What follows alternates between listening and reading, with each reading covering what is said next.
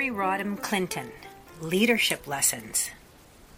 In June, I had the opportunity to present at the annual SHRM conference in Chicago. One of the highlights of that experience was being in the audience for the opening keynote delivered by former U.S. Secretary of State Hillary Rodham Clinton. If you're a regular reader or listener, you will know that the topic of women, position, and power is one that I have been increasingly focused on over the last couple of years. I've been sharing interviews I've been conducting with local women in the C-suite. Our October post will feature Sue Paish, former managing partner of Fasken Dumoulin, now CEO of Life Labs. Forbes magazine recently ranked Ms. Clinton 5th on their 100 most powerful women list. The magazine selects women who, quote, go beyond the traditional taxonomy of the power elite, political and economic might. These change agents are actually shifting our very idea of clout and authority, and, in the process, transforming the world in fresh and exhilarating ways. At the outset of her keynote, Ms. Clinton told her audience of HR professionals that there is, quote, no more important asset than the people you work with, end quote. She reinforced that concept in sharing 5 key leadership lessons illustrated with stories from her time as Secretary of State from 2009 to February 2013. 1. Quote, good decisions are based on evidence and not ideology, end quote. Ms. Clinton chose the issue of gender equality to illustrate this principle. Many countries, including the U.S., are jeopardizing both economic growth and productivity because of customs and or practices that keep women from fully participating at work. Beyond being, quote, just the right thing to do, end quote, educating women and girls has been shown empirically to be an economic driver. Using the U.S. to emphasize the relevance of the issue, Ms. Clinton stated that domestic GDP would increase by an estimated 9% if all the barriers to women in the U.S. were removed. 2. Quote, leadership is a team sport, end quote.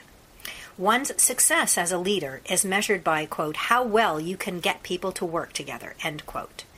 Ms. Clinton said that numerous individuals asked her how she could accept the position of Secretary of State, working with President Barack Obama, when they had been rivals for the leadership of the Democratic Party. She stated that both she and President Obama were interested in, quote, putting the common good ahead of our personal competition, end quote. That shared interest allowed them to go from, quote, a team of rivals to an unrivaled team, end quote. 3. Quote, you can't win if you don't show up, end quote. Ms. Clinton quoted filmmaker and actor Woody Allen, who once said, quote, 80% of life is showing up, end quote. It is this concept that motivated her to visit 112 countries during her tenure as Secretary of State. One of these was the West African country of Togo. Her reason for going was to build relationship, something Ms. Clinton cited as critical for leaders. While she often faced challenges, she continued to show up, focusing on being welcoming, listening, another essential leadership skill, and gathering clues that would assist her in developing relationship in spite of the myriad of differences she encountered in Togo and elsewhere. Quote, it is not always easy, but you do have to show up, end quote. 4. A whisper can be louder than a shout. Resolving concerns and conflicts often requires what Ms. Clinton referred to as quiet diplomacy. She shared a story of being in Saudi Arabia and learning about an 8-year-old girl who was being forced to marry a 50-year-old for monetary reasons. As was customary when Ms. Clinton was traveling, there was a lot of American press around who were quick to pick up the story. Rather than use the press to pressure those in positions of power to take action, Ms. Clinton focused on finding a way to fix the situation and still allow public officials to, quote, save face, end quote. She chose to have a number of, quote, quiet conversations, end quote, where her message was, quote, please fix this and we won't say anything publicly, end quote. The real success in such situations, stated Ms. Clinton, is to find a way to resolve the situation or conflict while working to enhance or build relationship. Quote, public humiliation is not the way. 5. quote, follow and pay attention to the trend lines, not the headlines, end quote.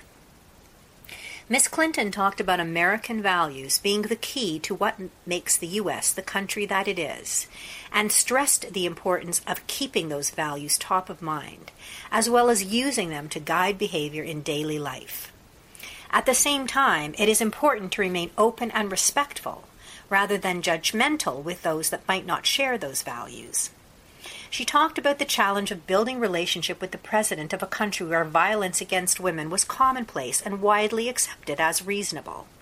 In one public conversation, this individual told her that if a man comes home and his dinner is not on the table, then he has the right to beat his wife. Needless to say, this is not a perspective that aligns with Miss Clinton's or North American values.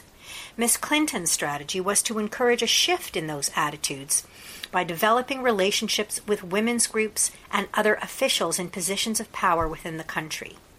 It was both gratifying and inspirational to hear her share how she was able to do so, and witness the passage of a bill that prohibited violence against women when a new administration was elected.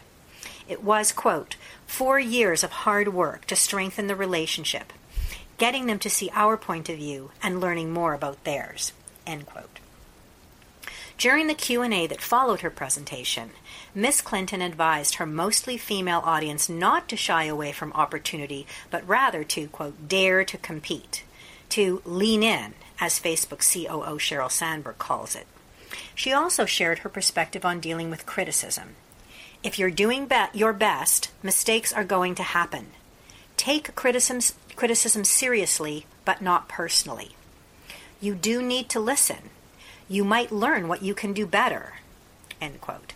That said, Miss Clinton cautioned us not to, quote, take it so personally that you can't get out of bed the next day, end quote. Not many leaders are leading a team of 70,000 people, as was Miss Clinton when she was Secretary of State. One of the challenges she highlighted was managing a group with so much diversity within the context of an environment with a lot of established rules and procedures. Her perspective is that while it is important for a leader to respect the rules, it is also critical to channel people, set expectations, and figure out how to move things more quickly and at times to challenge the status quo. That required relationship building, particularly with other senior leaders. One example she shared was how many of these leaders were resistant to involvement with social media because of concerns that the posts could not be vetted. Miss Clinton persisted in her dialogue until she had agreement for the change. Quote, it shook things up, but it needed to be done, end quote. She also stressed the importance of getting to know your team, starting the conversation and building relationship to ensure you know what people need to be able to do their best at work. This includes a willingness to talk about and create policies to promote work-life integration. Quote, how can you find out what parents need? Flexibility is good for the bottom line. The evidence shows it, end quote. Her final leadership nugget focused on the importance of leaders being actively involved in managing career progression and ensuring that the approach is one that is respectful to all involved. While seniority is a factor to be considered, quote, sometimes you have to pull people who have the talent you're looking for from the back without being disrespectful to those that have put in the time, end quote. As I listened, it became clear to me that Ms. Clinton is truly a values-based leader. She ensures that her values guide her in the expression and manifestation of her formidable power, in how she uses her clout and authority.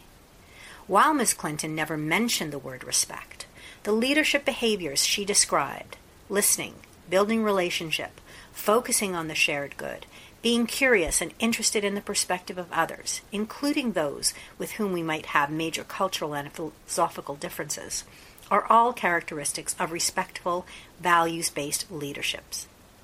How many of Miss Clinton's leadership lessons are cultural norms within your leadership team? I look forward to the day when her leadership style becomes the norm rather than the exception. What about you?